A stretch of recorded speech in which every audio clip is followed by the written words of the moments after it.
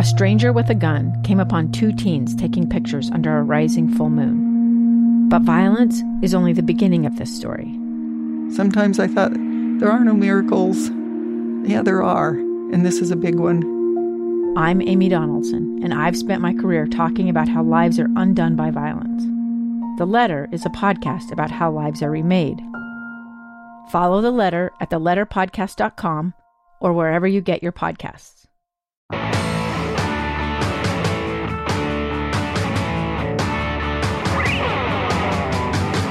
Hey, welcome to Project Recovery, a podcast about addiction. More importantly, it's about recovery. I'm Casey Scott. That's Dr. Matt Woolley. We've got a wonderful show for you. But before we get to that, this is where we kind of check in with each other and see how your week's going, any new news. You usually bring some stats, some statistics, or any of that good stuff. Right. Today I'm just wearing a blouse. I don't think it's a blouse. You walked in saying this is not a blouse, which makes me think that somebody said, hey, Dr. Matt. No, it's just me. Nice I blouse. bought it, and then I've worn it, and I'm like, it's such a comfortable shirt, but it kind of looks like a blouse. But see, I look at a shirt like that, and I go, that shirt's going to look good on me one time, because that's a shirt you have to iron or dry clean, neither of which I do. Yeah, I don't either. I send my shirts out, to be honest with you. That's Well, you're a doctor. Of course you do. I don't have... That's a doctor no, move. no, hold on. Yeah, I get it. I don't do too many, like self-indulgent things. I actually am very hesitant to do that. Mm-hmm. But one time for my birthday, someone bought me like a dry cleaning month, and I could send my shirts out. Uh-huh. I'll never... Game changer? Yeah. That's worth it. I'll eat less during the month if I need to in order to send my shirts out. Okay. Yeah. I mean, I used to do that with cigarettes in college. But see, I don't smoke. You know what I mean? So, I'd be like, I could eat today or I could buy a pack of smokes, and I always bought the pack of smokes. Yeah. So this is my pack of smokes, getting my shirts sent out. You know, I worked at a dry cleaner in high school. Really? Up in Ogden, yep. It's a scam, right? They don't really do anything No, back they there. do it. Oh, do they? But we didn't do it on the site where you drop the clothes. So you'd bring the clothes, then we would send them to the dry cleaner, and then they'd bring them back and then put them on that So you didn't really see what the dry cleaners do? No, but I think they really, I mean, you could feel it now. I think they just kind of rub it with their nail and smooth it off. And then throw a little starch on it? Yeah, because that's dry. You can't use liquids. Hey, speaking of high school, guess what I just did last weekend? What'd you do? My 30-year high school reunion. Nice. You're getting old, buddy. Yeah, but it was cool. And we didn't talk much about it. Did you have a good turnout? Because I've been talking to people lately where the turnouts for these high school reunions aren't what they used to be. Did you have a lot of people go? No. Yeah. See? No, we didn't. Isn't that weird? Because I was so excited to go see all my And I thought there'd be a friends. lot more people. I think probably in my graduating class, there was around 330 people. Okay. And I think total was... Ogden Tigers, right? Yep, class of 92. There you go. And I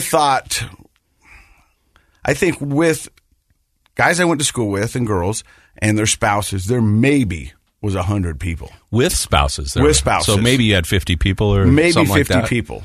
And I was fortunate enough that it was a lot of the people that I hung out with in high school and I knew. I ran into some people that I hadn't seen for 30 years. And it was really cool. I didn't talk much about it before because, to be honest with you, I was a little nervous, a little hesitant about even going. I can't even imagine you being hesitant or nervous to go see a group of people. Okay, go ahead. Ask me what I remember in my 20 year. What do you remember of your 20 years? Not a thing.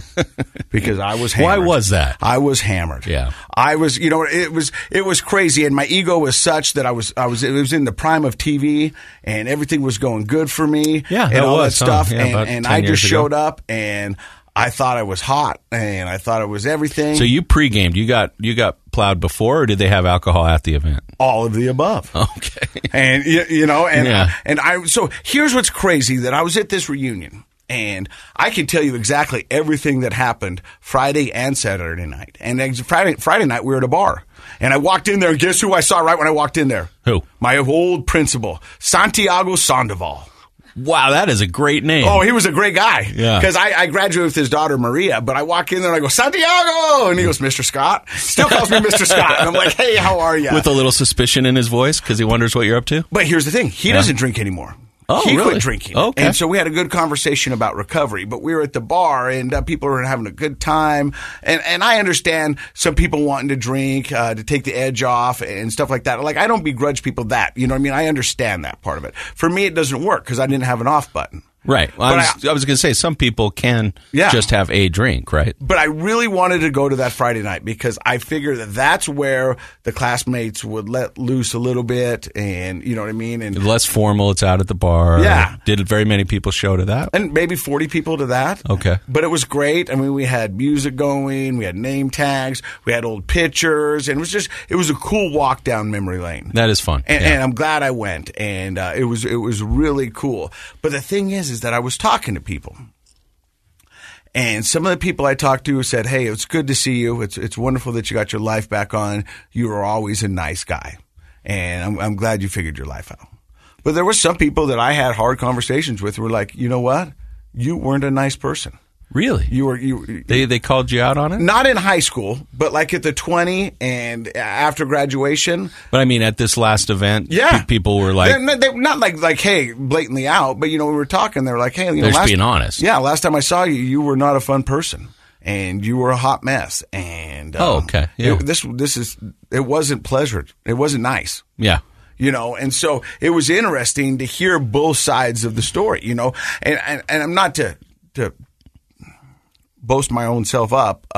For the most part, people said, hey, you were a good kid, and we really enjoyed you in high school. I mean, I can see that. I mean, I think that's your personality's been pretty consistent over time. But why do you think that changed, like at the 20th, for example, when you're pretty lit? Like, why would they? What's different about you back in those days? I think I was conceited. I think I was a little full of myself, and I think I was a little egotistical. But to be honest with you, I mean, yeah. So the humor that you normally have has an edge to it. Yeah, right. And when I was drinking, I would I've got a fairly quick sense of humor. And if we're going back and forth, you're fast. Yeah. And somebody says something and I don't like it, the easiest way to get that stop is to cut you off at your feet. Yeah. And sometimes that's saying mean things. Zingers. And for everybody in the party, that's fun because it was quick and witty. But if you're the person on the receiving end of that, yeah, that's not cool. That's not fun. Yeah. And sometimes I would have sometimes I had a. So how does it make you feel? Like there you are, you're kind of trying to reconnect with people, and somebody's that honest with you. How did it make you feel? It made me feel good that they believed in me, and then they were happy I got my life back. No. The criticism, of course, the other one made you feel good. It hurt me. Yeah, because I don't want to be that guy, and I know that I'm not that guy. But that's the guy they got. Well, you're also kind of a pleaser. I know you can have an edge to you when you're drinking and stuff, but you're a pleaser. You want people to like you. So it's kind of hard to hear the reality of how you or anybody affected other people when they were in their cups. But what I've learned in my recovery is that my humor was a self-defense mechanism. Okay, tell me more about that. So if I was in a situation and things weren't going my way or people were coming at me and wanted to have a genuine, honest conversation that I wasn't ready to give the answers, I could distract them with humor.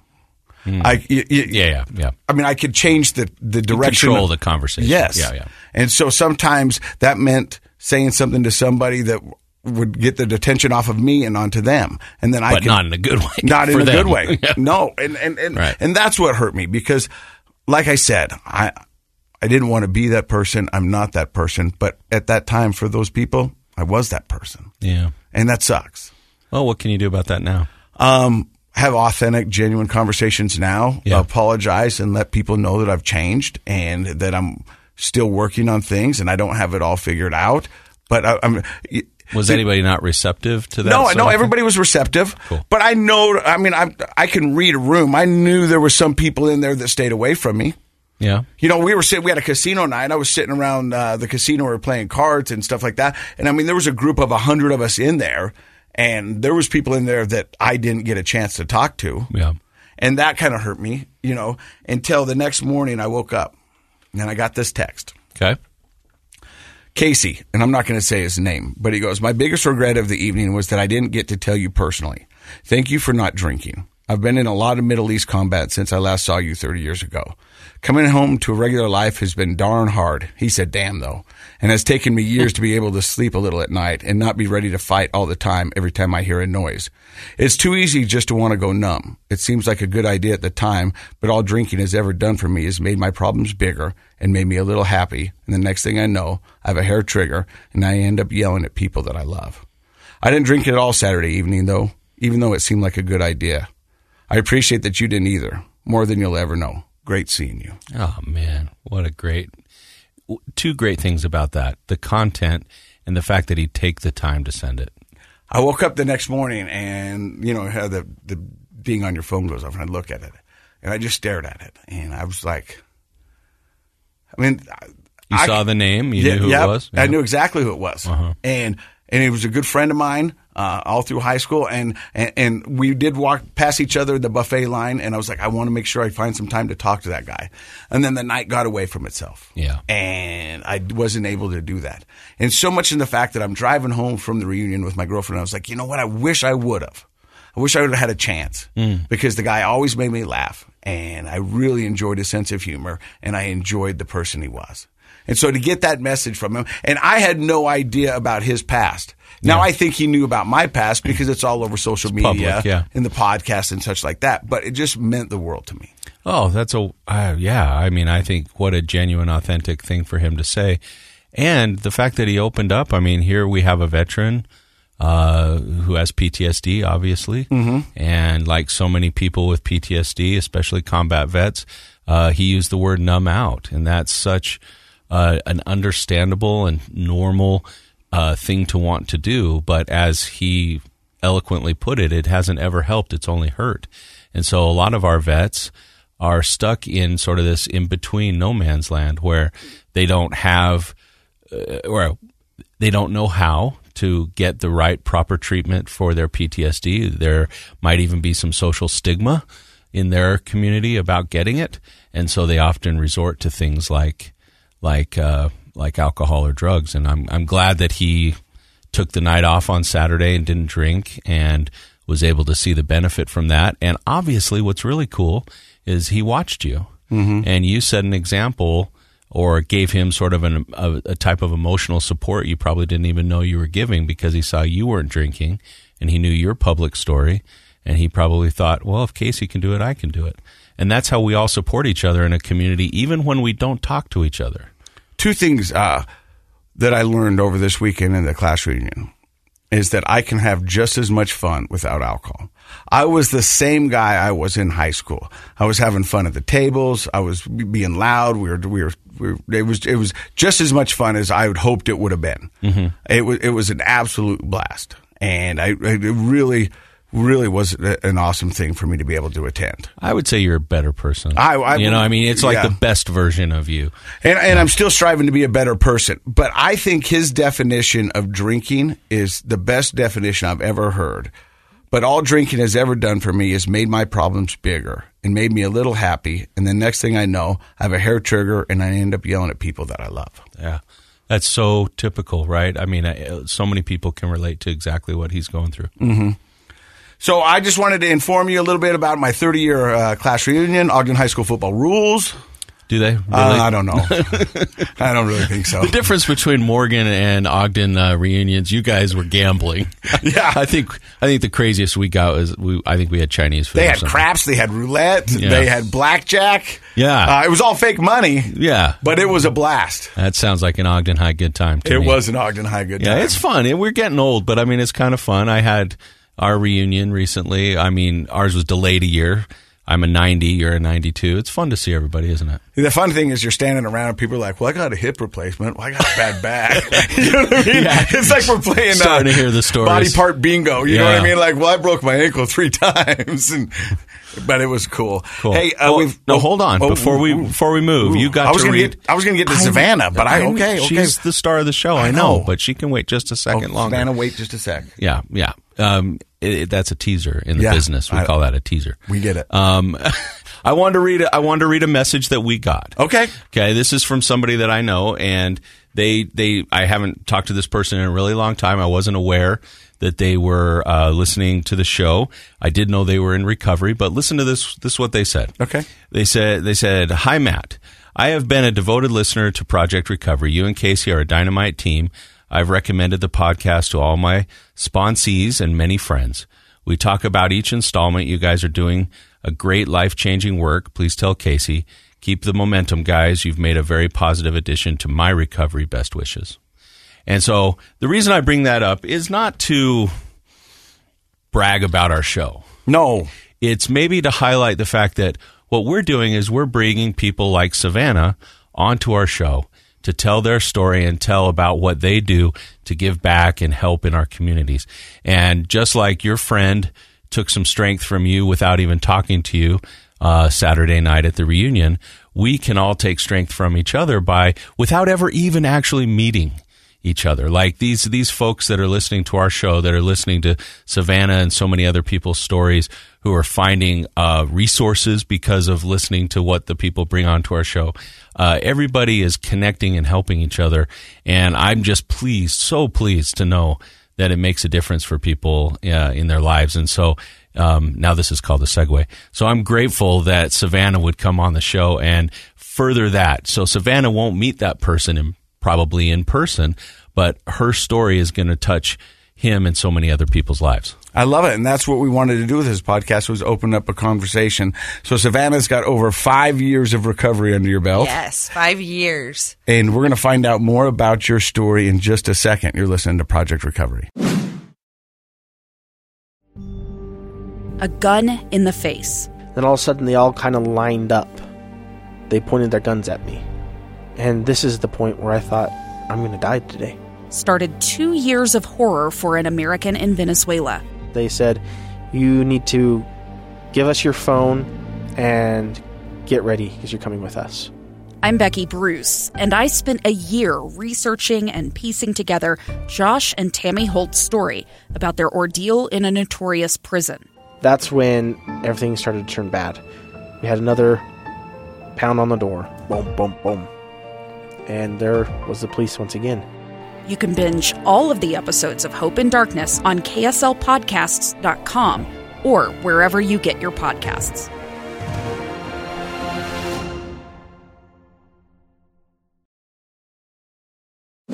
Hey, welcome back to Project Recovery. I'm Casey Scott. That's Dr. Matt Woolley. He's a clinical psychologist. Our guest today is Savannah Ely. How are you? I'm good. How are you guys? All right. Now, before we get into your story, one of the reasons you came to the podcast today was to talk about addiction and recovery in rural Utah. Yes. You are from where? I'm from Emery County, but I work in Carbon. So Carbon Emery, anybody that knows Carbon Emery knows that for the longest time we was the first in the state for opioid overdose deaths.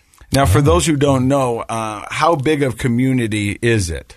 I think between Carbon and Emery County, maybe 32,000 people combined in both counties. But 32,000 people and number one in opioid abuse. Yeah, opioid abuse and overdose deaths. Wow. Yeah. And you wanted to come on here and highlight some of the wonderful things you're doing up there. And, of course, we're going to give you all the time you want at the end of the podcast. Yes. But where does the story of Savannah Ely begin? So I think for me, I had a great childhood. I mean, amazing. My parents weren't divorced. My grandpa was the sheriff of Summit County for years. We lived in Park City with him. And then we moved to Emery County. And, I think moving down there was a very big shock. Even though I was young, it was still completely different from what we was used to. So for those who don't know, so it's basically you moved from Park City, which is pretty rural back then. Yeah, back then it was not big like it is now. And then you moved to even smaller town. Yes. And you said it was a little bit of a culture shock, a little bit of a shock all around. Why was that? So for me, I think, a lot of it has to do with stigma, right? We were LDS. Once we were seen that we weren't LDS, kids couldn't play with us. We didn't make basketball teams, baseball teams, football teams, whatever. I watched my brother go through that. So that was hard. So already from the get-go, you're kind of feeling like an outsider in your own community. Yeah. Yep. So I think, fast forward 10 or well, a lot longer than 10 years. Fast forward and I'm in recovery and people are like, oh, the stigma of substance use. I'm like, oh gosh, it doesn't really affect me because I've dealt with it my whole life, some form of stigma my whole life. So that stigma of substance use didn't really define me. Like I never let it define me. When I was little, did it define me? Absolutely. It probably helped me become a substance user in a weird way, I want to say, because I always was thinking, what's wrong with me? I know I'm a good kid. I'm up, my friend's dad passes away. I'm up mowing their lawn and taking care of their house for them, So in a weird way, I think that stigma of not being LDS in an LDS community really affected me at a young age too. What was that like? Because, thinking back to childhood and early adolescence, having friends, feeling accepted, being part of the group, where I live, you'll see like after school, it's going to start here pretty soon, the gaggle of preteens walking around together, Oh, yeah. Like that's all very, very important to our personal development. And if you were in a larger community, you might find your like subgroup of people. In a small community, it's a lot harder because there are just fewer options. Yeah. Social life, how did that affect your social life? And subsequently, how did it affect how you felt about yourself being kind of excluded? I think socially it was hard because it was, just even watching my brother who was a lot older than me. I mean, he was amazing at baseball, and watching him like sit out and not being able to play or, everybody always saying other parents, you would hear other parents that, became friends with my mom and dad. Well, it's where you sit. It was where you sit on Sundays where your kids are going to be. And so, at a young age, like that was hard, right? Because it was like, why even try then if that's what it's going to be like? Why? It's already predetermined. Yeah, if it's already predetermined, Why would I try out for basketball? Why would I do volleyball or any of these things, But still I tried and I was good. I feel like a basketball player I was good. But you would see the favorites in the coaches, So that was hard. Like it would just, I guess in a weird way, it was just like, what's the point? At a young age, you got to that. Create some resentment and kind of an us against them. And we start to define ourselves, develop our identity at those ages. And that's sort of a negative way of identifying as a young person. Yeah. That I'm different, I'm excluded just because I'm who I am. Yeah. And one thing that we've learned on this podcast, and I know from my own experience growing up, usually the kids that are smoking, drinking, doing drugs are the most welcoming kids out there. And your only payment is willing to do those things. Yeah. And all you have to do is be like, sure, and then you're automatically in. And when I used to smoke cigarettes, I would tell people the most friendly people are cigarette smokers outside a building. They'll talk to anybody. Yeah. It doesn't matter who it is because you've got something in common. We both are addicted to cigarettes. We're both standing outside and it's snowing. And so let's just talk. The parking lot crew. The parking lot crew. Yeah. And really that is the only admission is your willingness to do these things. Right. They're usually very accepting. Was that your experience, Savannah? Yeah, it was. Those were all the kids that were being judged. Those were all the same kids that were being judged, right? The ones that are now, we're in high school and now we are smoking and we are drinking and, going out and partying. And it's, I look back on that and I think, gosh, those are all the same kids that were being judged. I mean, I can say that there was some good kids at those parties too, and they were the ones that were wild. But, I think that kind of sets the tone for people when you're stigmatized that early in life just by one reason. Yeah. So do you remember the first time you smoked a cigarette or drank a beer or smoked marijuana? I remember the first time I ever smoked a cigarette. I was in high school, and it was probably the same time I first started drinking beer. I think I was in 10th grade. I hadn't smoked pot yet or anything like that, but I started smoking, hanging out with the cool kids at the bonfires, out on the desert partying. You're going to do what they're doing to fit in a way. Oh, no. Well, and you probably had an even, heightened sense or desire to fit in because of being excluded early on. Yeah. Everybody wants to fit in at that age. It's a weird dichotomy. You want to be unique and special, but you also don't want to be different from the group, right? So that's why, 7th grade's hard, that kind of stuff. But if you've already experienced exclusion, that's like a hunger to be accepted, and people will go to pretty great lengths to be accepted. Well, and I look back and I was, even then I was bullied by certain kids. I was bullied. Well, and then I grew up and I got bigger than them. And so then I learned to fight, right? And then now I'm the bad kid who's a fighter, who's all these things. And I look at it and it's, what I was created to be almost by the situations I was going through. I was being bullied. Now I'm bigger than you. I'm going to beat you up. I'm going to fight you. So at a young age, you just learn to be a fighter, I guess. And then, well, you get angry. Being excluded is hurtful, and you have, kids. Adults aren't a lot better at this than kids, but you get that negative energy building up inside, and it easily comes out in hurtful things you say or physical things you do. That's one of the reasons that it's so important to, as school administrators and people like that, to keep an eye on the kids that are being bullied, because they typically rage builds up and they'll eventually turn around and bully others. And that's exactly what happened with me. I mean, I think that school where I went to school was just so happy to get me out of there at that point. And you were probably happy to leave. I was so happy to leave. But then, you get to that point where you're leaving and then I'm going to get married at a young age, which I don't ever recommend for me. Let's just be honest, for anybody. For anybody. Yeah, okay. And then then I'm 18 and I get married. I have my first daughter, and I was so excited to have this little girl. Like I would just sit there and daydream of what it was going to be like to be a mom and dress her and take care of her.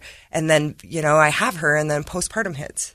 And even then, there's still that stigma around mental health. You don't talk about it. You have depression, you have postpartum. Well, and only just recently has postpartum really been studied and talked about as a very unique type of mental health issue. Yes. And there's not just postpartum depression, but there's also postpartum psychosis, and we're understanding how it affects women more and more, but really just in the last 5, 6, 7 years. So when you were struggling with it, it was definitely something that was akin to, is that really a thing? Well, in the years past, it was explained as easily just saying, "Oh, she has hard pregnancies." Yeah. It really, it really takes a toll. There's that one lady who shows up and she's glowing and bouncing, and she doesn't sweat, she glistens, and everything is great. Yes. And then there's the other lady that's like, "This sucks. I'm going to person in here, and this is miserable." Right. And then it messes with your psyche and your mental health, and at that moment, I took my first Percocet, and at that moment, I was like, "Man, this feels good. I'm out of bed. This is giving me energy. I'm ready to go. Like, I can be a mom." Can you describe, I know I cut you off, but I want the listeners to hear what, if you can recall, if you're willing to describe, what's an example of how it feels to have postpartum? I didn't even, for me, I didn't want to get out of bed. Like, I knew I had to get up. I knew I had to take care of her, but it was just so hard for me. I didn't want to leave the house. I stopped cleaning and doing laundry. Everything just felt so big to even do. Was it also physical? Did it feel painful. Exhausted and painful? I was always tired. I could have slept all day long. And that's the difference. Thank you for saying that. For the listener, everybody's felt depressed. I'm using air quotes. At times we've all felt bummed out and depressed.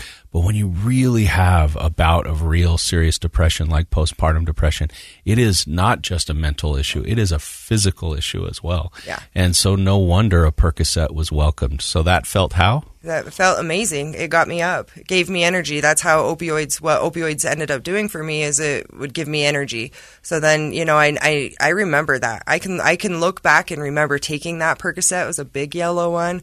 And I remember it kicking in, and I was like, wow, I feel good. Like, I think I'm going to go to the park, and then your next one. And at that moment, I always tell people I wasn't addicted to Percocets at that moment, but I think soul, like my whole soul was addicted to it. Maybe not my soul, but I was, because I was like, this is what I've been looking for. Like, this is how I'm going to be a mom. That's how you wanted to feel, right? Well, and nobody talked about, opioid abuse. No one said that you could get addicted to them, at least at this time. Well, in fact, the opposite. Back then, they were saying they're not addictive, that they're not dangerous. Yeah. So then, I'm taking more, and I'm taking more to become this mom that, I envisioned when I was pregnant with my daughter. And, then I started realizing I was addicted to him, and I would have done anything I could to get him at that point to be a mom, and I would tell myself that you're going to have to find you some pills so you can get up to take care your kids now, so you can be a mom. That's addiction taking That over. is That's the addiction. justification, Yes. the rationalization for why you need Yes. these. You're in your head saying, I'm using these for you. Yeah. I'm not using these for me. I'm doing this for you. I'm doing this for my family. So you can have the mom that you Yes. deserve. Yes. I mean, that's how crazy that this disease is. Yeah. Is that you're like, I'm doing this for you, honey, because you mean this much to me. Yeah. But do you see how this conversation is part of bursting the stigma of drug addiction? Oh, 100%. Because outside of this conversation, a person's naive or ill-informed opinion is, well, people are doing these things to party. Yes. They're just being irresponsible, and they just want to have fun, and so they're using these kinds of drugs for that. That's not what happens most of the time. no. What happens is you're in a bad mental health crisis, and it finally makes you feel like the mom you wanted to be. Yeah, and I look back even more, probably about like 9 months before I had my daughter. Maybe 6 months before I had my daughter, my aunt, who I loved and I adored. She was, a second mom to me. I spent every summer with her. She was suffering from alcoholism.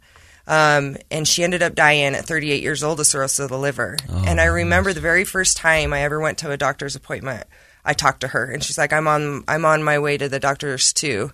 And I always think to this day, she probably got some real crappy news, and I got to find out that I was pregnant, Yeah. But losing her was so hard because I remember sitting at her grave and I thought, why couldn't you just get sober? Why couldn't you just get sober and live? What are you doing? You just chose alcohol over your family, over your 2 girls. And, then you fast forward a year fast forward, and I'm a full blown, dependent on opioids. I'm addicted to opioids. And So did it escalate that quick to a year that you found yourself addicted to opioids? I want to say my daughter was 2 or 3 months old once I tried that first opioid. And, I mean, it was every day. And at that point, was it easy to get them, or were you? It was super easy at that point to get them on, my ex-husband at the time, he had prescriptions. He was getting shoulder surgery or knee surgery, and so he would get them. And then people were selling them. Everybody was selling them. Like, you could get them on the streets, $1 a milligram. But then that got expensive, right? So then that's when substance use really hits, and you start losing. We lost houses and cars, and just from all of our money going to buy pills. Was your ex-husband also addicted? Yes. Yeah. Can I ask you this? When, that escalated so quick in that first year, you said your daughter was 2 to 3 months old. What was the general perception or conversation with your family around what's going on? Did they know anything? No, they didn't know. They didn't know anything. I mean, I think they knew I had postpartum a little bit. I talked to my mom. I'm an open book with my mom and my dad. So they knew I had postpartum, but they just thought, well, she must be feeling better. She figured it out. Yeah, she figured it out. She's doing better. She's coming over more. We're seeing her more. If you're an open book with your mom and dad, why didn't you open up about the pills? Because I didn't want them to be like, hey, that's not how you do it. You didn't want my to- dad was running on an EMT. He was an EMT at that time, and so he knew. He was seeing it. I wasn't. But once I found what worked, and I knew you had to buy them on the street to get them. You had to have them. You had to do it a certain way to get them. I knew I wouldn't be able to tell my parents that. Yeah. Yep. And that's the addiction, right? We're gonna. So it changes. That's a great example of how it changes who we are fundamentally. Yes, a changed fundamental aspect of who you were was that you trusted your parents, you were open with them and told them everything. Yeah. But then the addiction comes in and changes one of those fundamental aspects about who you are and creates alienation. Yes. Now you don't have that support from the parents that you normally have because now you're hiding things from them and you become more and more isolated in your addiction. I mean, that's how it works. And they say our secrets keep us sick. You're listening to Project Recovery. More with Savannah coming up. Welcome back to Project Recovery. Casey Scott, Dr. Matt Woolley, our guest today, Savannah Ely. How are you? Good. How are you? So now when we just left you, you're talking about you lost houses, you lost trucks. It seems like the addiction's full-blown. At this point, is it full-blown? Yeah. At this It's point. $1 a milligram, and you have 2 people in the household addicted to opioids. How many milligrams estimate were you guys going through a day? So my ex-husband had a prescription. So, and when we moved, we moved to Colorado, okay? And when we moved to Colorado, we would drive clear back to Salina to get a prescription, Salina, Utah, from Rangeley, Colorado. How many hours is that? Oh, gosh, I want to Like say 4? it's 4 or 5. Yeah. Maybe even longer than that. And I think that they was just Lortab 10s at that point, or Percocet 10s. So, to look back at that point and try and figure out how much was I using at that point, I don't remember. Towards the end, I remember. Towards like the end of my opioid use disorder, I would give us a guess. Well, I would wake up at the end of my opioid addiction, and I would snort 4 oxycodone 30s in the morning. And then towards the end, 16, I would do 16 a day, 16 30s a day. And if I didn't have anything more than 16, I would freak out. Or more than 10, I would freak out. I would have anxiety because I knew it was going to be $840 a day. Yeah. Wow. Yeah. But it seems like we jumped ahead a little bit. Yeah, we did. You call him your ex-husband. Yeah. Is the addiction the reason why? Yes. Yeah. I wanted to get sober. We wouldn't have been able to get sober together. It wasn't working. We both had tried to get sober before, and one would relapse, the other one would relapse. So it was because I think a lot of people in that situation, and even in recovery, they tell you not to do something for the first year and a half, 2 years. And a lot of addicts will tell you, you're going to be my accountability buddy. You know what I mean? I'm going to hold you accountable. You're going to hold me accountable, which works if we're both holding each other accountable. Oh, yeah. But if one person falls off, chances are that second one is soon to follow. It's going to fall. Yeah. Oh, yeah. And it happened. We would try to get sober, and it'd keep happening and happening. We would enable each other. We would enable. If I had a bad day, he had a bad day. If he had pills, I was happy. If I had pills, he was happy. If neither one of us had pills, we was fighting. That's just how it worked for us. So at this point, is it just one daughter? No, at this point, I have one daughter and my son.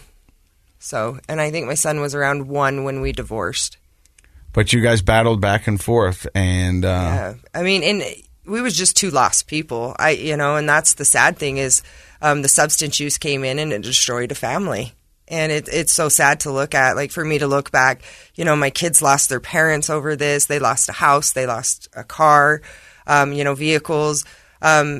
It's sad to look back and see what happened to my two kids. No, I look back and I have 3, and I can tell you what addiction did to my family and did to my kids. And it's hard. It's a hard pill to swallow. It is. But the thing is we can't go back and we can't change that. All we can do is prepare for the future and hopefully do different. But that guilt is a lot what keeps us sick. Yeah. It does. It keeps you really sick, because at that point I was like, I'm going to get sober, right? And I remember like the deciding factor for me of, okay, I got to get away from this marriage was I had thought I overdosed. I thought I had done too many pills and that I had overdosed, and I was nodding out. And I remember getting on my phone, and I remember writing a letter to my kids on my phone in case I don't wake up, that they know that mom loves them.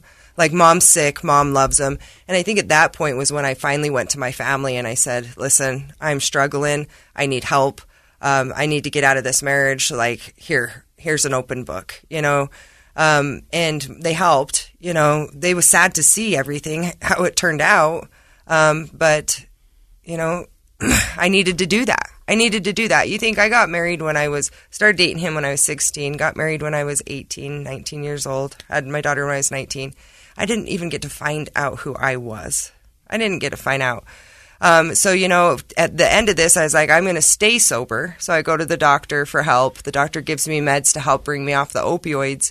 And that was hard because all it was like a blood pressure med. And, at this time I didn't have insurance. I didn't have any sort of funding or, nothing that could help me get sober. Did your parents or did anybody talk about, like, you should go to a treatment center? Yeah, my mom and dad was like, we need to get you some insurance. We need to get you into treatment. But I think deep down inside of me, I wasn't ready because I didn't get sober at that point.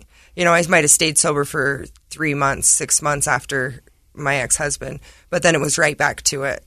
And Dr. Matt would say that was pre-contemplation. Mm-hmm. Yeah, you're not quite You haven't made that decision yet. But you know, the other thing about that is because before I finally got sober, there was many times that I would string 3 months, 6 months, a year together and think that I've had it under control or better understand myself or whatever. And the thought of never being able to do this again was such a anxiety. Oh, it yeah. was, I can't do this. How am I going to live? Yeah. How am I going to go talk to people? You know, And how so- am I going to clean my house? I want to talk a little bit about when you sat down and opened up your book to your parents. It was hard. It was super hard. I don't think they knew, you know, I don't think I was fully open. Because I didn't want them to know some things, you know, because at that time they was helping us pay bills. They was moving us to Colorado and then back from Colorado. Like they was financially covering a lot for me and my ex-husband and my family, my kids. And they probably had to put 2 and 2 together They and did. realize that they were funding your drug. Yes. Habit. And they were, because I would lie. I need diaper money, you know, and that money was going to oxycodone. You know, that was money going to fill my habit, not any of my kids' stuff. And that was hard, you know, looking back. But when I told my parents, they're like, yeah, we've known for a while. That's what they said. We've known. We just don't know what to do. You know, you explode when we talk to you. If we bring up anything you don't like, I would explode. And I was never like that as a person, would just explode. But anytime I didn't have pills and they're questioning me, why are you sick? Why don't you feel good? I knew that they knew, and I was fearful that they was getting close to asking me, you know, because I was gonna lie. I didn't want to have to lie. So that was really hard. But you know, they supported me. They helped me. They helped me move out of that house and get my own place and get back up on my feet. Like, my parents were so supportive. They thought that I was going to do it. And in the back of my mind, I was hopeful that I would, but I knew that I wouldn't. You said you got about 3 to 6 months of sobriety, and then it sounds like you went back out. Oh, I went, and I hit harder than I ever hit. You know, I just started using, hanging out, partying, drinking. Because now you're single. Now I'm single. Yeah. And so it was scary. It was scary. It went from heroin, or from opioids, to dabbling in heroin, you know, because heroin's cheaper. Was that a line you thought you would never cross? Yes. Oh, yeah. And, you know, even then, even after dabbling in it a couple times, I thought, I'd never do that. I'm not going to be a heroin user. Heroin's so dirty, is what I would think. So I think that's a universal thought that people have. For most addicts, it is. Yeah. It's a line that they said they would never cross. And we've had so many guests on the show talk about, you know, the de-evolution of that thought, where eventually it makes sense to be using the heroin. Well, it's the only way to keep your addiction going, because pills are so expensive. You can't spend hundreds of dollars a day and not end up on the streets. Well, and I had a prescription. You know, I had went to a doctor and I'd said, I need, this was a different doctor, and I had heard on the streets, if you go in and you tell him you need to get sober off of these pills, you leave with a prescription. And I thought, oh my gosh, are you kidding me? So I did. And I did. I left with a prescription, and I left with, I think, 90 oxycodone 30s. And then, you know, I would go in there, he'd give me 15s, and then back to 30s, back to 15s. And, you know, I had a really bad problem to begin with, but at that point it grew even more, and it grew even more, and it grew even more. And then, you know, I start hanging around some other people that are doing heroin, meth, and everything else. And I'm telling them I need to get off these opioids. Like, I can't do this anymore, because trying to find and afford 1630s a day on the streets it's just, you can't do that. Yeah. At this point, who's watching your kids? So I have, at this point, my ex-husband has my 2 older kids. We have joint custody, but a lot of the times they would be with him, or they'd be with my mom and dad, you know, or I would have them. I wasn't the mom that didn't take care of her kids, you know, and I say that looking back, like, I really presently wasn't there, but I was taking them to school. I was getting them ready on the first day of school. I was a functioning, and I hate to say that word, but I was a functioning mom. You know, I was working full time. I wasn't just running around using, you know, and just partying In back alleys. Yeah. I was the house mom, you know. At this time I'm in a new relationship. And you know, so we moved in together. He had no clue that I was doing pills. Is that not just the crazy? Because And everybody would be like, oh, I have someone I want to hook you up with. And I'd be like, oh, I can't date them. They're a substance user, And I would self-stigmatize them knowing I'm a substance user. Like, it's so weird. But then, I started dating this kid that I went to prom with in high school and, been best friends with him. And he never knew that I did opioids. He didn't have a clue, and I wasn't going to tell him. No. I wasn't going to tell him. But he found out? Oh, yeah. He ended up finding out. So we ended up having a daughter. And anytime I got pregnant, I would stop. I'd cut myself back, and I wouldn't use when I was pregnant. And then it would be full force right after I had my babies. So at this point, we have our little girl, and I'm trying to get off of all these Percocets or all these oxycodones. And I get introduced to meth. And, you mix your meth with this pill, and your pill's going to last longer.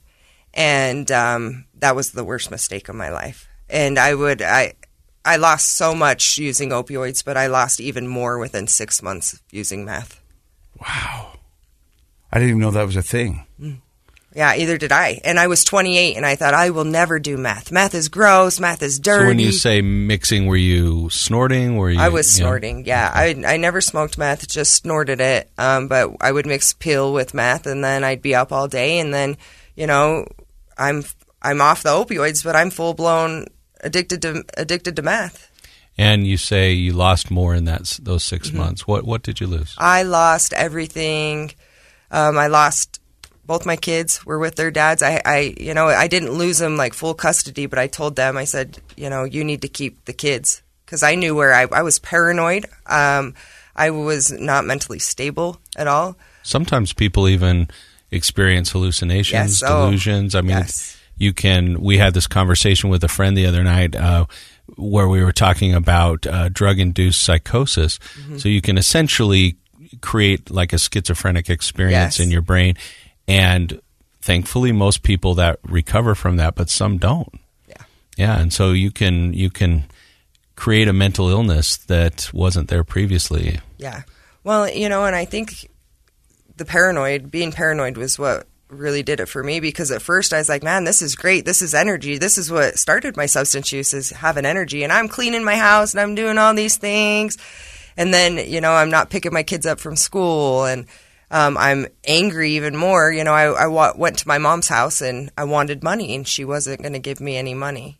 She knew I don't think she knew that I was doing meth, but she knew I was using it again. Moms know. Yeah, moms know. And I told my mom, I want some money, and she said, no, I'm not giving you money. And I freaking, I lost it on my mom. And I said, I can't believe what a piece of crap mom you are. And she's not. She's my best friend. And I said, I'm going to go home and I'm going to kill myself. And she said, what? And I was like, yeah, because you're such a piece of crap, and I'm bagging on my mom, bagging and bagging. And she's dealing with so much more than just this. And I was the straw. My mom walked over to her purse. She grabbed her Xanax and swallowed all of them. And I remember fighting my mom. Yeah. And I remember fighting my mom in her kitchen, trying to get these Xanax out of her mouth. And I'm thinking, oh my God, I just killed my mom, And so I walk out on the back porch and I pick up my youngest daughter, and I left because I thought I just killed my mom. And my grandma's there, she's screaming at me. My cousin's there, she's screaming at me. And I left. And I drove home. And the whole way, which is only like 15 miles, but the whole way I thought, I just killed my mom. I just killed my best friend. Oh, my goodness. And it was at that point, which she ended up being okay. They called the ambulance. She went to the hospital. But at that point, I was like, you need to get sober. And that was when the seed got planted for wanting to be sober. But I didn't, it wasn't fully wanting it. And, so I came back to my house. I got pulled over. They wanted to make sure I was okay. And this officer, John Barnett, I was like, man, he's going to arrest me for, I had all these crazy things going on because I didn't know what to think. And I thought, he's going to arrest me for what just happened at my mom's house. My dad's going to just completely be so pissed at me. He's going to, I just killed my mom. What is my brother going to think? Mm-hmm. And John's like, no, your mom's going to be okay.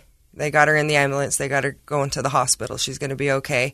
And my dad came and he said, Savannah, I don't know what happened. Let's just get your mom taken care of, and, I'll come back over and I'll talk to you. And at that point, I was like, I remember going home, and I remember standing there and looking in the mirror, and I thought, you are a waste of space. Look at your life. Look at what you're doing to your family, to your kids. Like, who are you? And I looked at that person in the mirror, and I didn't even know who she was. And, a couple weeks passed, and I am just, that meth is running through, and you have all these thoughts, these racing thoughts, and you're paranoid. And, Zach, the guy that I was with, he had left me, and he had taken my youngest daughter at this time. Now I have 3 kids. The 2 older, I've pushed them off to their dad, and I hate to say push them off, but I just didn't, they were older. I didn't want to see them. I didn't want them to see me like this. And I remember just sitting there, and I thought, what do I do? How do I get out of this? And I thought, I'm going to kill myself.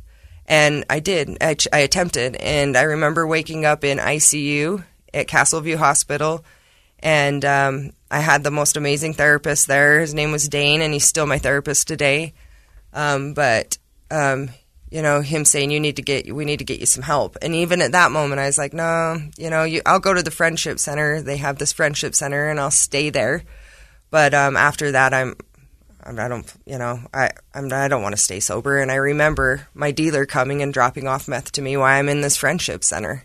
Oh my gosh, that guy's a jerk. Yeah, but I wanted it. You know what I mean? It's the game. I get it. It's the game. I get it. But that's just to show you how maddening the disease is. You attempted suicide. Yeah. End up in the ICU. Yes. You've got somebody there telling you need help and wanting to give you help. Yeah. You tell them you're okay. You go to a Friendship Center where you get meth delivered. Mm-hmm. Wow. And then I leave the next day, right? I leave. Yeah, I go back home. I go back home to the same environment where I just attempted to end my life. And are you alone at home now? Because your kids are gone. Yes. And so that's a terrible place to be. Terrible place. Alone. Yeah. But see, I didn't tell them I was going to be alone because my mind was made up. I wanted to end my life, and I was going to do it. Oh, you were going to go another. I was going to do it. So I thought, when I woke up in ICU, I remember thinking, you can't even do this right. And I was so mad at myself because I thought, you can't do anything right. You can't even kill yourself right. And had you overdosed on pills? I had taken 28 Xanax, 1 milligram Xanax. I had drank a half gallon of Black Velvet whiskey, and I had done about, maybe 2 or 3 lines of meth. And wow. I don't know how. I remember my mom coming through. I don't know if I texted her or if I said something to her, but my mom came through the window of my house, and I told her, I'm going to call the cops. And she says, you better call the cops, But I don't remember anything. I don't remember anything, from that point. But, I was in ICU for, probably just a day, trying to get everything out of my system and make sure that I'm okay. Yeah. But I remember when I woke up and I was with it, that was my first thought is you can't even do this right. And so you're back at home, and now you're thinking of a second attempt. I thought of the second attempt before I even left the Friendship Center. That was your intention. You were going to go home I thought, I'm going to do it. I'm going to figure out a way, and I'm going to do it. What happened? I got home, and I was probably there for maybe 3 or 4 days, and then I found a gun. And it was a handgun, and I remember looking at myself, and I snorted all my Xanax because they gave me more Xanax. And so I snorted probably 18 Xanax and did some meth. And I had that gun, and I remember sitting on the my tub, and I stood up and I loaded that gun, and I remember when I loaded it, it hit my finger, on the top, pulled the skin off my finger. And I remember looking in the mirror thinking, this is it. You don't know. So many people are going to be so much happier. Your kids are going to be free. Your mom's going to be free. You'll be free.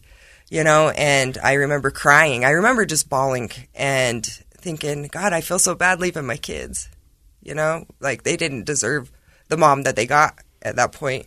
And that Xanax kicked in, and it was like I'd never taken it. And I feel like this was almost a spiritual experience. I'd never taken, I was addicted to Xanax. I was snorting them to come down every night using meth. And those Xanax kicked in like I had never taken one in my entire life. And I put that gun down, and I couldn't even see. And I just walked to my bed and I passed out. And when I woke up, my little dog that I have, my little red heeler, he was laying right there and he was just licking me. He's like, wake up, wake up. And when I woke up, I was like, that's it. I'm scared now. I'm fearing for myself. And that's when, you know, things changed and I started wanting recovery. And the more I wanted recovery, the more my life became uncomfortable. Those delusional moments are so scary because a person, you know, I've spoken to many people in my 20 years of doing this who have attempted suicide and lived, thankfully. But in those moments, you really believe that you're doing everybody a favor. Yes. You really believe that you're making everyone's lives better, yes. Which couldn't be farther from the truth. Yeah. You're leaving a hole in people's lives that can never be filled when a person takes their life. But that's what's scary about that depressive, suicidal moment, and it's wonderful that you were able to get through that and woke up feeling scared, because that's the right feeling to have, is fear, and fear sounds like motivated you to have a different perspective. Yeah. Fear, I think fear motivated my whole first recovery, because I was using meth and I was, oh my gosh, the FBI is paying millions of dollars to hack into my phone, you know, like they're watching me. And so that was scary for me too, because I wasn't used to anything like that. 10 years I was doing opioids. Opioids didn't do that, but meth sure makes you paranoid. Yeah. So you wake up with the red healer licking your face. Yeah. And you're afraid. I'm scared. So where do you go from there? I went to someone who I avoided at all cost, my brother, who is a law enforcement officer. I went to his house. You've got an EMT, a sheriff grandpa, an EMT dad, and a law enforcement brother. Yes. A lot of people who could put the brakes on this for you. Yeah. Yep. And I did. I went to him and I said, Kenny, I remember knocking on his door and he opened the door and he's like, didn't even recognize me. I mean, I was 109 pounds. You could see every bone in my body, you know. But I told him I need help. And he tells me, Savannah, I can't save you. You have to save yourself. And he says, you go to Mom's house and you tell Mom and Dad what you're doing. And he says, and I'll come and get you in a couple days. And so I went to my mom's house and I told my mom and dad what I was doing, and they knew. They didn't know. I mean, they knew. They had to have known. Right. And I stayed there, and 4 days later, my brother came and got me, and he took me to the sheriff's office. And, at this point, I had my youngest daughter with me, and I thought, oh my gosh, I'm never going to leave. I didn't know. I've never been to jail before or anything, and I thought I'm going to stay here a long time. And he sat me down with two detectives, and they said, listen, we know you're lost. And, first they said, what's going on? And I just started crying, and I told them everything. And the one detective says, listen, I know you're lost, but lost things can be found. He says, he shared some of his personal life, with his struggles with me. And he says, I'm going to tell you something. He says, you can overcome it. He says, and we'll set you up. If you really want it, we'll give you an opportunity to get it. But if you don't really want it, we're going to be the ones walking you back to your cell. And at that moment, I was like, I got to stay sober. And I left there and I thought, I got to stay sober. I got to stay sober. I got to stay sober. And so I started making therapy appointments, and we didn't have any resources in Carbon or Emery County. There was no recovery meeting I could go to. I didn't even have insurance.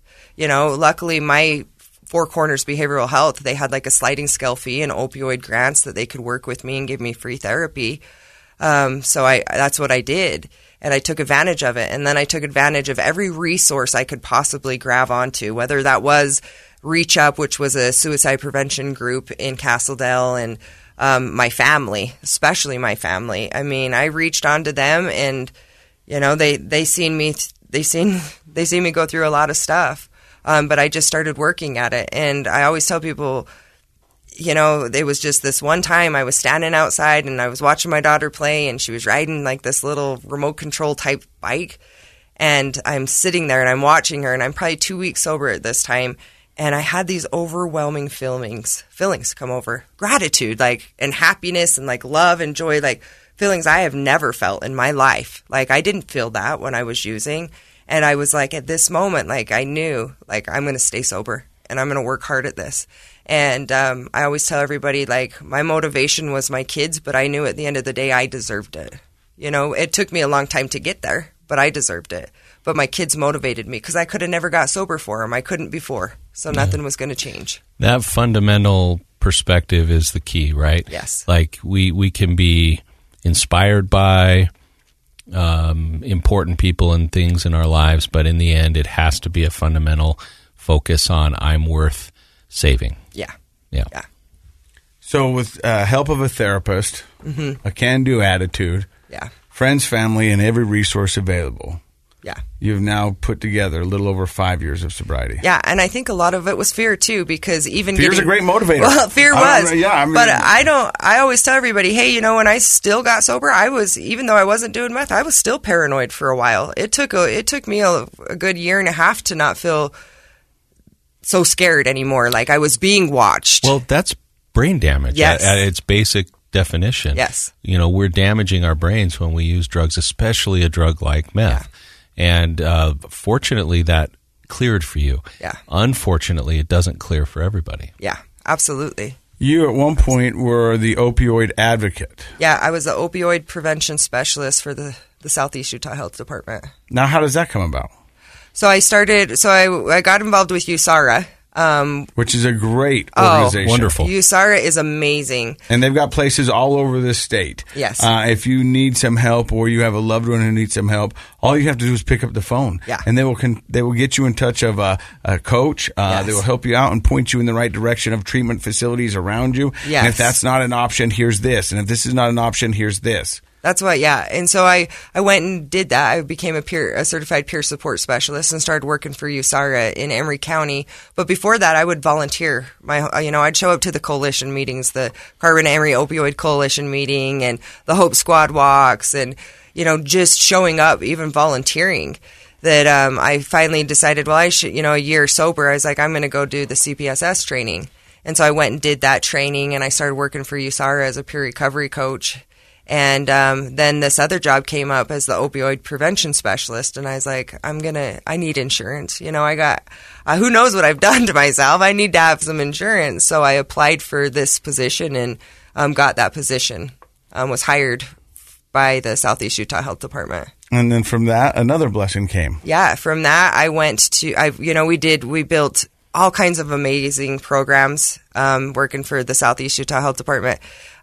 We did harm reduction, syringe exchange. We was able to build a program for that in Carbon County, which is huge because Hep C is like a huge epidemic down there that no one talks about. Yeah. And then from there, I applied for a position for the detox at Castleview for alcohol and opioids and went there. And now we're going to do all kinds of amazing things there too. But I still get to work with every organization that, helped me grow as a person and that I was so a part of. Like, I'm still a part of that. I just am, from a different perspective. Tell me a little bit about the pregnancy stabilization program that you guys do. So we do a pregnancy stabilization where if there is any women who are using opioids while pregnant, they can come in and stabilize on MAT. If they haven't received prenatal care, we can get them prenatal care while they're there and hook them up with an OBGYN to continue that MAT, if it's Suboxone, or set them up with Operation Recovery in Carbon County or wherever they're at, Project Reality, and continue methadone and just get them stabled on MAT treatment. So for those who are listening in the rural parts of the state of Utah or any community, and they're looking for help, and it's not easy to find, what are some of the things that they could do? So we have, now we have tons of resources down in Carbon and Emery counties. We have Carbon Medical. They do sliding scale fee. They do MAT treatment, and they do, they do behavioral health, Four Corners, Life Balance Recovery, USARA. Tons of people just working. They could call any one of those organizations or even me at the hospital, and I will help them get treatment. I will help them find what's going to meet their needs, even if it isn't detox. Like, I will bridge you over to someone that is going to help you. You mentioned Bridge, and you guys are doing something now with the Bridge program. Tell me about that. Yeah, so we just got a grant, and we're partnering with the University of Utah here. They do the Bridge program. in their ED. We're going to start doing that in our ED, where if somebody is suffering and they're like, I need to get sober, I need help, they can come into our ED. We'll initiate buprenorphine for them, and then there'll be a peer navigator in there that'll help bridge them over to a provider. But when they leave, they'll have like 5 days of Suboxone with them to bridge them over. And then that peer navigator will also hook them up with treatment resources. Do you need housing, heat, just everything somebody might need? Because, for a lot of people, recovery, like the needs that you need in recovery and early recovery look a lot different than, 6 months down the road. Resources change. Here's the thing. When you're active in addiction, your only need is the substance that you're addicted to. Yes. But once you get into recovery, your needs are clothing, food, house, heat, gas, all those things. Yes. And so when you put it down on a basic table and you're like, well, I just need this, and if I have this, then everything's okay. But if I want to get it sober, I'm going to need this, and it just seems insurmountable. It is, because when you look at that, you think, how am I going to get all of that? Well, let's just work on one thing, right? And that's what's great about meeting people where they're at. I meet people where they're at all the time, and some of them don't want to get sober, but that's okay. They still deserve a meal, They still deserve mouthwash and hygiene care. Deodorant. Yes. And not everybody's right at that place where they're fully committed and have that view that I'm worth saving, and so I'm committed to treatment. But that doesn't mean they won't get there, and that doesn't mean we shouldn't help them. Absolutely. And so harm reduction programs and even just good old-fashioned kindness are so valuable in helping people transition in their behavior change from thinking about it to doing something about it. And, we would like them all to be ready to change right when somebody's there offering a service, but not everybody is. And so these kinds of programs are extremely helpful in helping people prepare themselves to change. But then when a person's ready to change, giving them the support to see them through. And it reduces, the recidivism of bouncing back to the hospital over and over again, or having relapses over and over again. Because like you said, Casey, mental health and substance abuse, one of the biggest problems we've always faced is we create these awesome inpatient or day treatment type programs that are fantastic, but then a person leaves and then there's nothing. And so a bridge program is a key to helping so many people continue their motivation to change. I mean, I think that's fantastic.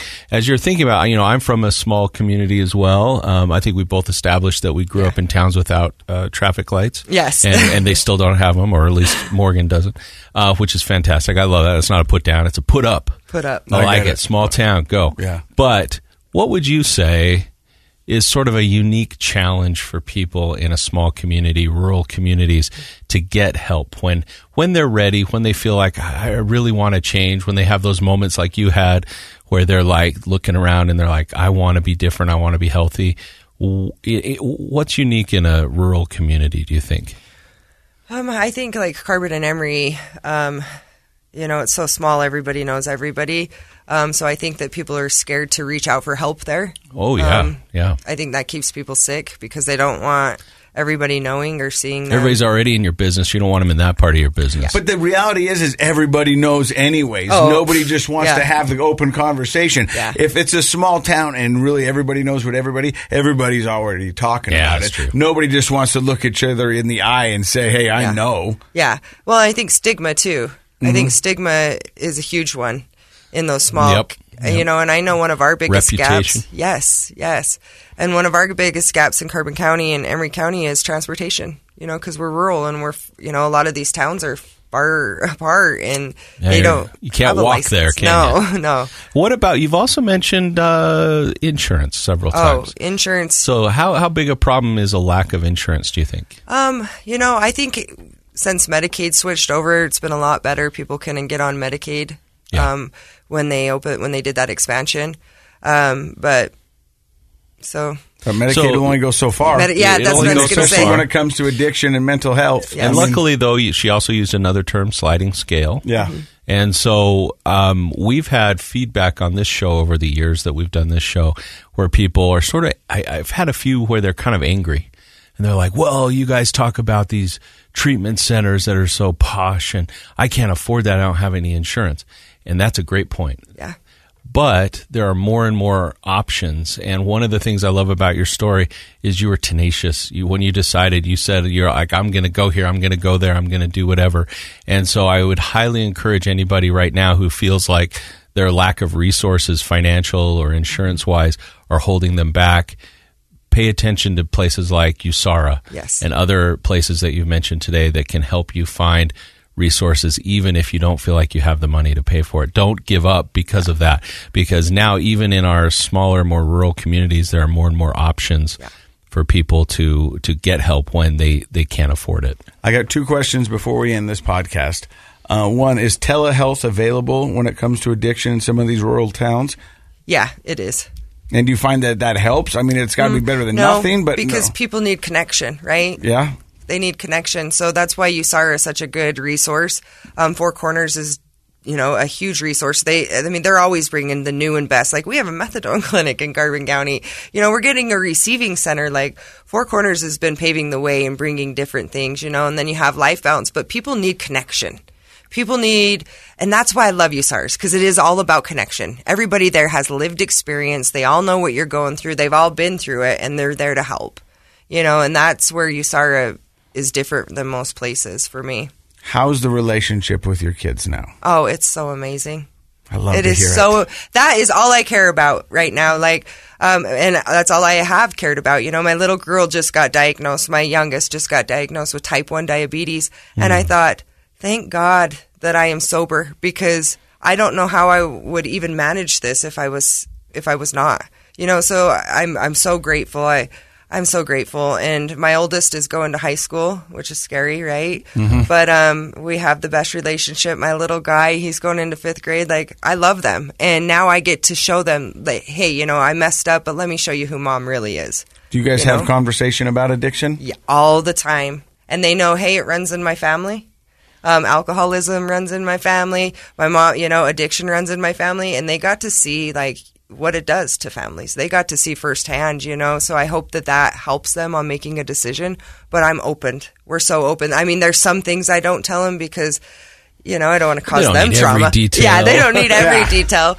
But I let them know, mom was gone because she was suffering. She was suffering from substance use. She had an addiction. That's one of the best things from a therapist's point of view that you can do in your family is talk about it. Yeah. Open conversation. Nothing is taboo when it comes to, we need to be talking, about addiction and family history and, potential for problems to go awry. That's a really important conversation to have all the time. It's an open conversation. I know Casey's done a great job with his family where they just talk about it. And families who talk about it, you can end that intergenerational cycle of addiction just through how we talk about it. Yeah. And that's huge for me. Well, what's huge is that you stopped by and shared your story with our podcast today. If people want more information about Castleview Hospital and USARA and all those other things, how's the best way to get a hold of you? You can call the hospital at 435-636-4808. Or you can go to Cure the Conversation. There's a website that the health department has done recently, and it has all of our local resources in one spot. What was that again? Cure the Conversation. Oh, wonderful. Is that a .org? Yeah. Oh, sorry. CureTheConversation.org. I haven't. Yeah. Yeah. Good. That's important that rural communities know where their resources lie and how to get in touch. Well, thank you very much for driving all the way down here and being on the podcast. Your smile's infectious. I love it. I love your story, and I love what you're doing with your recovery. Thank you, Casey. Thank you guys for having me. Dr. Matt, I love you. Love you too, buddy. Nice blouse. You're listening to Project Recovery, a KSL podcast.